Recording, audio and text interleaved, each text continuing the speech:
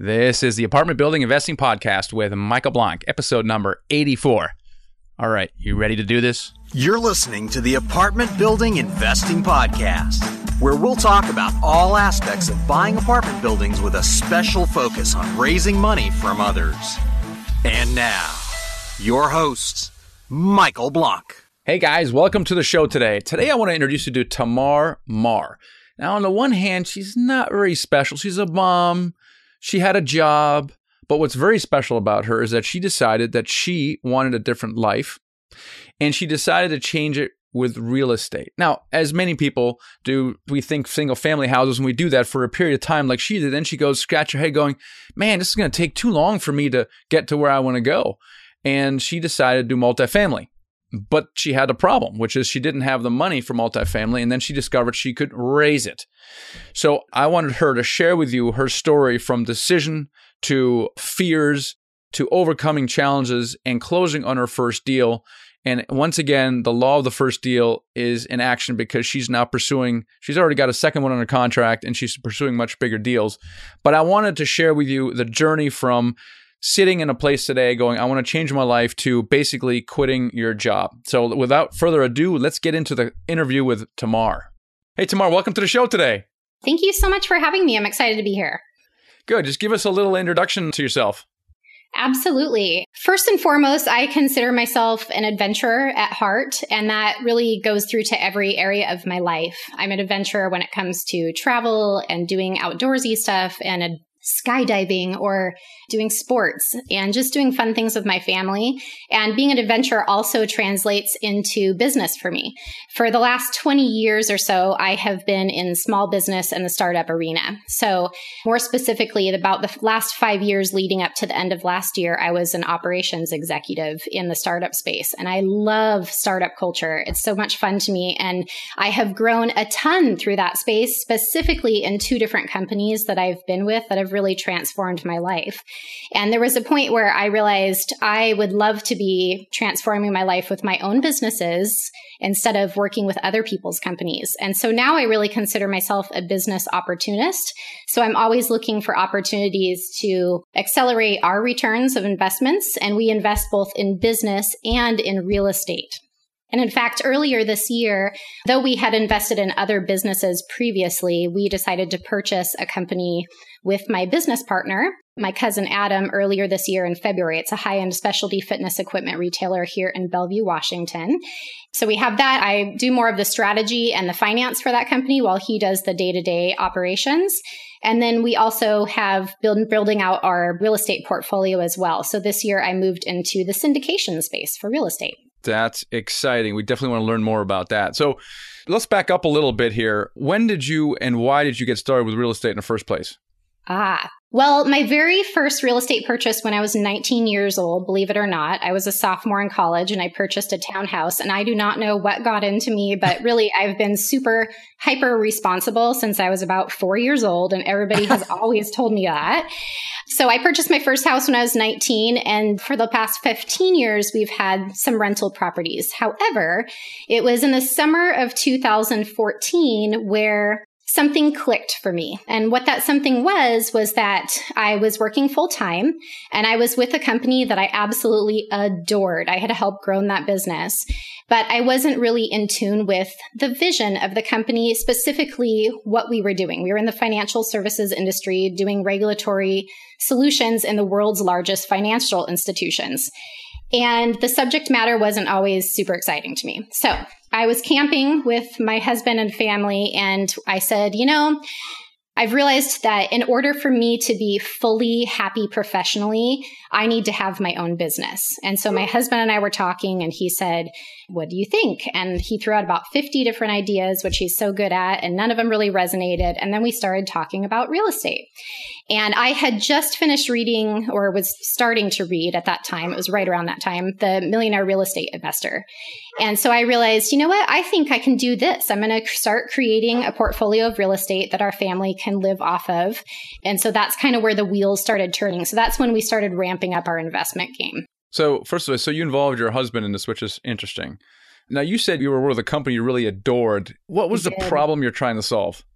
I think that there wasn't necessarily a problem that I was trying to solve. It was more that when you have two very entrepreneurial spirits that are together running a business, it can be hard to live up to another's expectations, and you can never quite fully pursue all the dreams that you have as an individual when you're working for somebody else. And so I knew that I wanted to be in charge of my own destiny by creating a business where the sky was the limit and I could go after it in any way and for whatever duration that I wanted. So when you talked about with your husband at the point, did you ever talk about him quitting his job at one point? Well, yes. I mean, we both have spoken quite a bit about us quitting our jobs through replacing our income with real estate specifically. But at that time, it was not really, I think it was a really far-fetched dream at that point because we didn't really know what was possible. Right. Yeah, that makes a lot of sense. So you're thinking real estate, this is great. I can be my own boss. And what real estate strategy were you pursuing or did you start to pursue at the time? Absolutely. So about 2 months later, I started getting my real estate license. And that was not because I wanted to help clients, but because I was a busy working mom and I needed to have access to any of the houses that we were going to go after, et cetera. And so we started purchasing houses on auction, sight unseen through Home Search at the time, which is now Zome, then turning them into rentals. So we were basically just looking for the best deals possible. And in the Seattle market, you can't find anything on the MLS. Even back in 2014, it was almost impossible to find something on the MLS that would be a feasible rental property potential. Right. So you started doing some single family houses and then what?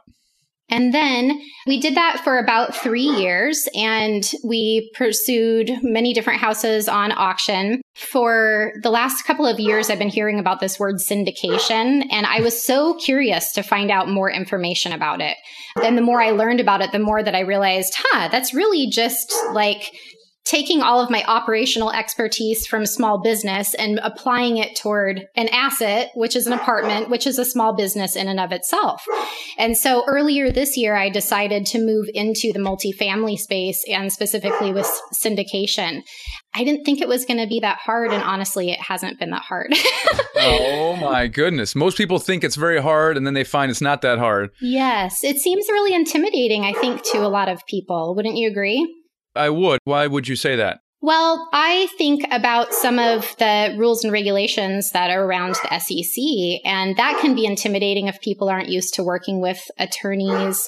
That's probably the biggest portion. And then also just raising the amount of funds. If you're going from single family houses to multifamily, or if you haven't done real estate at all and you're going into syndication with multifamily, that's a big step to come up with all of the funds for that. And so raising capital, I think, can also be very intimidating for individuals. Yeah, it can be. Yeah. Now, you started thinking multifamily syndication, but why not continue pursuing the strategy you were on already for the prior 3 years? I think you know the answer to this, but I'll tell you my story. It was basically because I didn't think that we could scale up as fast as we wanted to. My goal is to have $250,000 in passive net income annually. And in order to achieve that with single family houses, as you know, it could take anywhere from 100 to 250 doors to do that. Whereas if you're now, where did that number come from, Tamar? That's kind of a big number. It's very round. Why that number? The passive income number?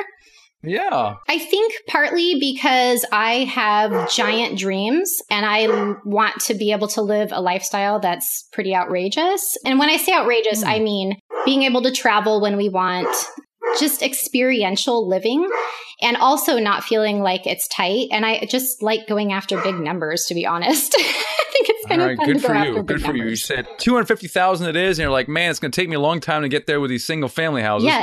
Yes. So this multifamily syndication idea popped in your head. So what did you do to kind of go after that? Yeah, I had been listening to Bigger Pockets for years, and I hadn't been paying a lot of attention to multifamily. And so I started reading a lot of the forums on multifamily. And that's actually where I found out about you, Michael. And I purchased your syndicated deal analyzer. That was one of the very first things that I did. And then I just started going on LoopNet and analyzing deals like crazy. And this was probably in May of this year. I was analyzing, 5 or 10 deals a week. And then I found one that came across LoopNet. I couldn't believe it. And the numbers just looked amazing. And I ran it by my broker friend who I had just met about a month earlier. And he's like, wow, this is a really good deal. But also to add to that, I started networking like crazy as well. So I joined 4 or 5 different investing clubs in the Seattle area, talking to people as much as possible about what they were doing, and then meeting brokers and lenders and property managers and all, basically trying to build out the team that I would need to be successful. That's good, because you were looking in the Seattle area at the time? Yes, that's true. Actually, Seattle is very tricky because not only are the renters' laws very liberal, so it's not friendly to landlords. In addition, the returns are not good in Seattle. It's just too competitive. And so I was looking for North Sound, South Sound, about an hour on either side, north or south of Seattle, and then Eastern Washington as well. And Eastern Washington is where I'm pursuing a lot of my efforts currently. Gotcha. So you came across this kind of an odd-looking deal on LoopNet. Then what happened? Yeah, unbelievably. I just couldn't believe it. I was so excited. We put in an offer and we were one of 5 offers on the deal. And I knew how the market was in Spokane. It's quite a bit different than in Seattle, but it's still competitive. And we put in a bid that was higher with very few contingencies. And we got our first deal on our very first offer. You beat out 4 other offers. I did. I couldn't believe it. Wow. Were you scared putting in an offer? Well, here's the thing. I remember driving down the freeway and I was talking to my broker and he's like, well, I just found out a little bit more. There's already 4 other offers in. I said, oh, okay, well, let's not bother then, because I hadn't even started speaking with investors yet. I thought that I wasn't going to start pursuing multifamily investing really until September. And the reason why was because one of the single family houses that we had just purchased, we were going to refinance it in August or September. So it would free up some funds for us at that time. So here I was in May and I wasn't going to start until I was in September. And I thought, okay, well, nope, I'm just going to go after it. Yes, let's put in an offer, because I always believe that if you take action and something happens, you just have to figure out how to get to that place to make it successful. So we did it anyways. And yeah, it was a little bit scary, but I felt good about it. So you got your offer accepted. You're like biting your nails. Did you have the money for this thing on the equity side? Did you have to raise it? How did you deal with that? Yeah, we didn't have the money for it, Michael. Man, we definitely had to raise it. That is crazy. So what'd you do? First of all, how many units was it? How much money did you need to raise? Yeah, so it was a 15-unit complex, and they were all 2-1s. We're going to raise $325,000, and the purchase price on that one was $825,000. And we ended up putting in some more capital raise in there for reserves to do some maintenance on the property, because I knew that all the units needed to be turned and there was a lot of deferred maintenance. Wow. Okay. So now what? Now the clock's ticking. So how'd you go about raising money? Did you raise the money? Talk about that. Oh, yeah, we did. Yep. So we reached out to friends and family. My husband sent out some emails to some of his buddies, and we did have a couple of friends that invested. And then I just reached out to a lot of my networking groups and started meeting people and telling them what I was doing. And so I'd say we had, I think, 6 or 7 investors in the deal. 4 of them were people that we knew and had existing relationships for quite some time with. And 2 of them were new relationships that I made with other like-minded investors who had been wanting to move into multifamily, but just hadn't taken that step yet on their own. Now, normally I would advise that you do all this stuff before you make an offer tomorrow, right? You know that. Yeah, for sure. Now you like a little more exciting, and that's fine. So good for you. Yes. Yeah. So you got this thing on a contract. Did you create a deal package and then start taking that out to people? Yes, we did. So we used an SEC attorney on the East Coast, and he put together the private placement memorandum for us, as well as all of the operating documents, et cetera, for the LLC. That's fantastic. You started going to your network.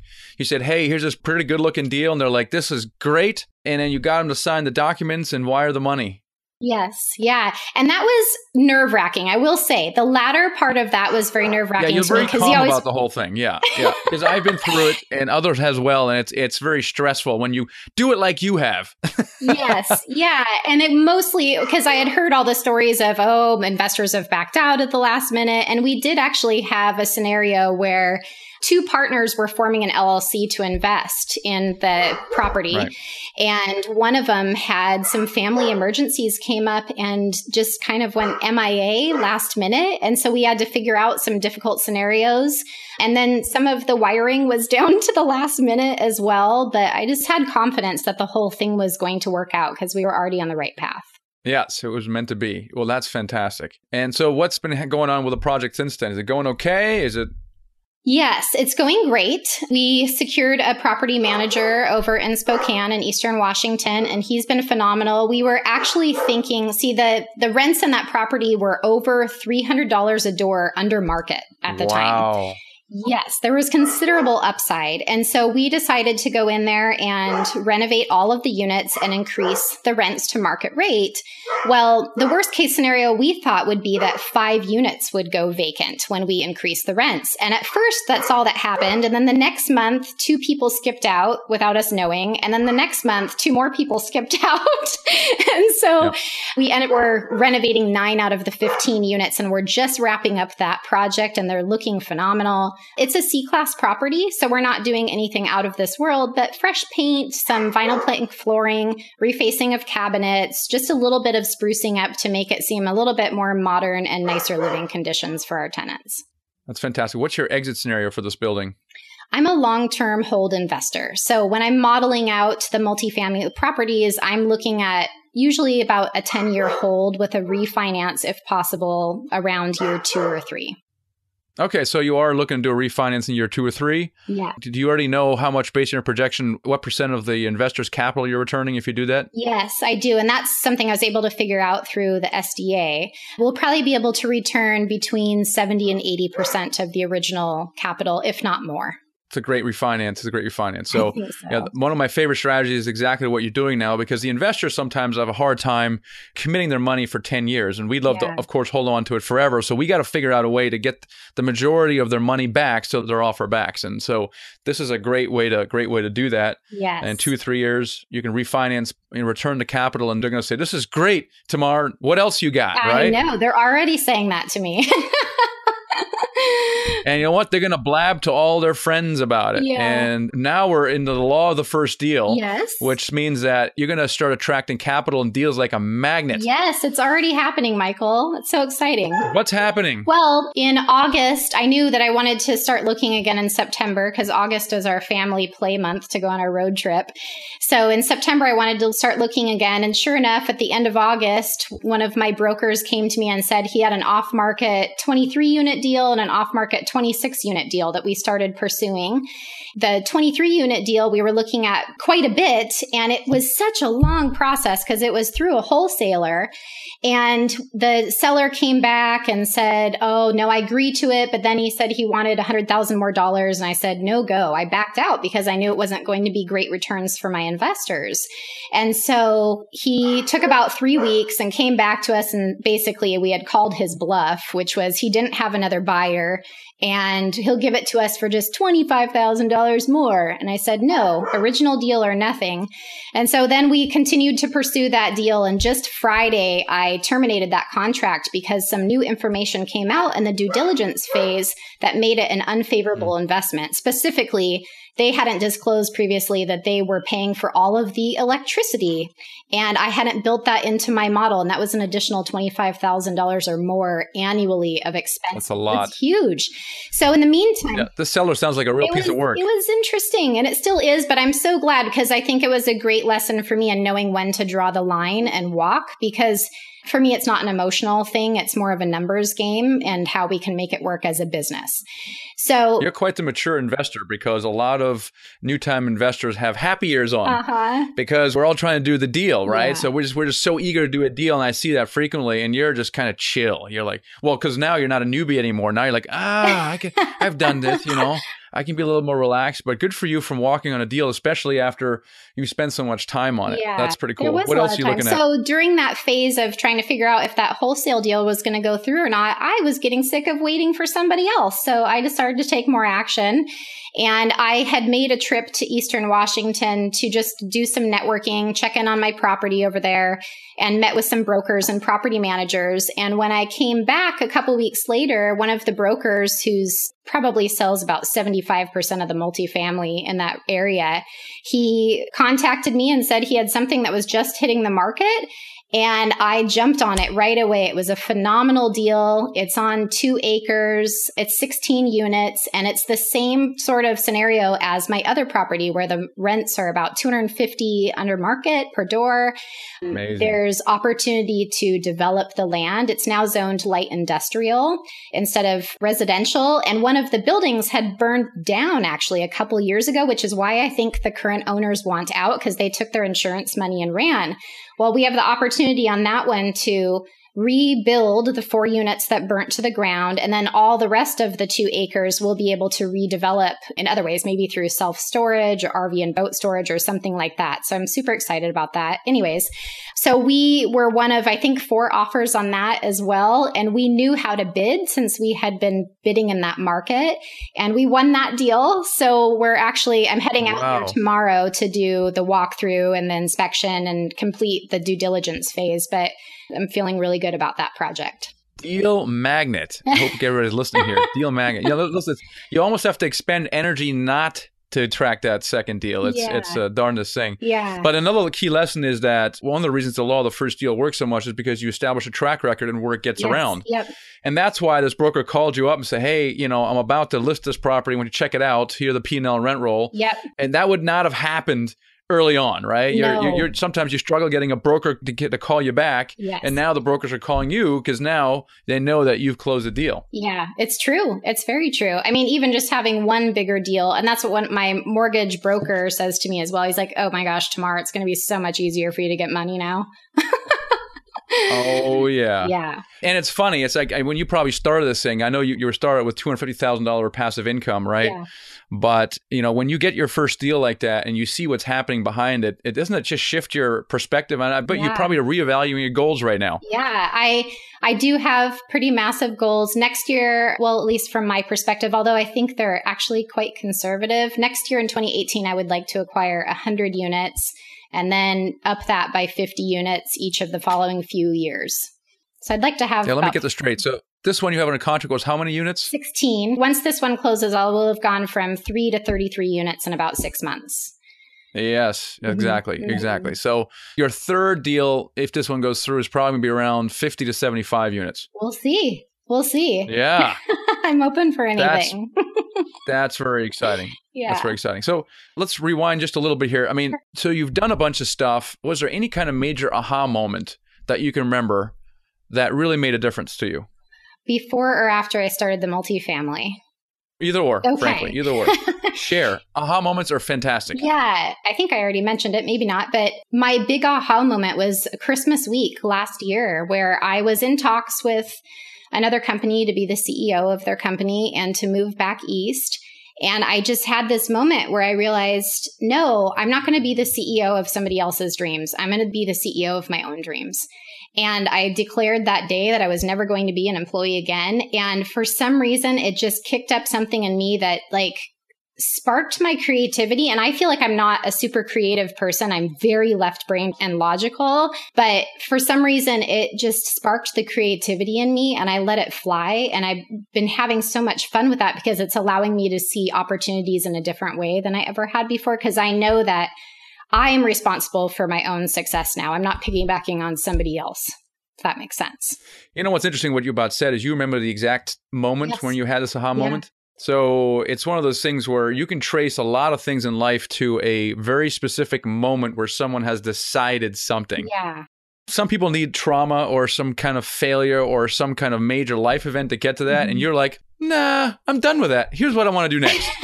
And then you've decided to be the CEO of your own dreams. And there it is. So that's pretty cool. Yeah. And it was. So if you had a chance. Go ahead. It was just going back to that moment in the summer of 2014 where I had said, in order for me to be truly happy professionally, I need to have my own business. And so I was finally at that point where I was ready to make it happen in a big way. Yeah, that's awesome. Yeah. Now, if you could travel back in time to a younger version of yourself, at what point would you travel back and what would you tell yourself? I was thinking about this question earlier today, and I'm one of those people that doesn't have... Darn it, I was trying to stump you. I don't have many regrets, if any, in life. And I always feel like I've gone after everything with wild abandon that I've ever really wanted in life. But I think the one thing that I would do is probably hit myself up around my late teens and just tell myself to start dreaming way bigger and focusing on those dreams a lot more, because it makes such a huge difference. I write down every day all of my life goals in my journal. I notice when I haven't done it for a couple of days because I can just feel it in myself. But the more that I focus on those, the more I learn and grow and see opportunities that I wouldn't have seen before. And so I would tell myself that, just dream bigger earlier in life. I love that. Yeah. You've decided that you want to be the CEO of your own dreams, and you took massive action, right? So which is great. But now, if you could sit down with someone who goes, Tamar, I can't believe what you've done. I want to do the same exact thing. Yes. What would you tell them? Okay, so there's two things that are extremely important to me. One of them is pursuing education and always pursuing new knowledge and following in the footsteps of people that have been successful in the path that you would like to go. That is one thing. And the other thing is just taking massive stinking action every day. And even if it's massive action to one person might even feel like, okay, well, I'm going to read one article a day. Well, that's more than you were doing before. Or it could be, I'm going to spend 10 hours a week networking, or I'm going to maybe do 10 deal analysis a week. I think that's different to everybody with the massive action, but the whole point is to start consistently taking micro steps towards where you want to go. I think micro steps, that's a good point, because I've seen it now working with coaching students, some of which have fears to overcome. And the way to overcome those is with action. Yes. Even if, like you said, minute action. Yes. Just pushing them a little further. Can you do that? Oh, I can do that. Do that. You know, and just continuous action will push them beyond their comfort zone. Yeah, I agree. Great advice. Mm-hmm. I love it. I love it. So what are you most excited about right now? Sure. I am most excited. Well, at the moment, I'm going to Hawaii in 10 days, so I'm pretty excited about that. Very exciting. I'll be boogie boarding soon. Regarding business, I'm super pumped about building out my multifamily investing. And I just feel like I'm really doing the right thing at the right time in my life there. So seeing more deals come my way. Additionally, I'm super excited because I'm starting a podcast this fall, and it's called Investing for Life. It's about entrepreneurship, investing, and intentional lifestyle design. So I'm just gearing up to get that taken care of, all the technical stuff that I have to figure out. But otherwise, I have a bunch of guests lined up, and I'm ready to share some inspiration with others. Fantastic. You're already starting to give back. I love it. I love it. How can people connect with you, Tamar? Sure. They can reach me at my email, which is tamar.mar@marotagroup.com, MAROTA group. That would be the best way to get a hold of me. Awesome. I really appreciate you sharing your story. And I got to tell you, once you replace your collective income, we'll have to have you back on the show. I would be glad to. Awesome. Thank you so much. Okay. Thanks, Michael. All right, guys. Several key takeaways from today. Number one is you have to decide. It's got to be so clear in your mind that you want to change your life. You should be able to remember the exact moment in time when you decided to change your life. It's that fundamental. I see it over and over again. I see it with people who take action and things start happening. You can always trace it back to a time where they decided that enough is enough. And the people who don't take action and things don't happen are the ones where their current life actually ain't so bad. So really think about what your goals are and how unacceptable your current life is. Really focus hard on deciding. And this requires a lot of introspection. I think Tamar even used the word intentional. It requires being very intentional about what you want in life and then deciding that that's what you want. That's very, very important. And from that, you have no choice but to naturally take action from that point. And the second key takeaway, guys, is the law of the first deal. Listen, you would have to go out of your way not to do your second and third deal after having done your first. And you are just becoming a deal and money magnet after that point. So really focus on your first deal. And a key to that is, of course, raising money. So if you haven't done so already, make sure you grab my free ebook. It's called The Secret to Raising Money to Buy Your First Apartment Building. And it's at themichaelblank.com, themichaelblank.com/ebook. You can also get it via text message by texting the word secret book, one word, lowercase, secret book, to 44222. That's 44222. All right, guys, I hope you were inspired by Tamar's story today, and I will catch you on the next episode. Thanks for listening to the Apartment Building Investing Podcast with Michael Blank. For more free podcasts, articles, and videos, go to themichaelblank.com. TamarMarr.com. There, you can also download the free ebook, The Secret to Raising Money to Buy Your First Apartment Building. Till next time.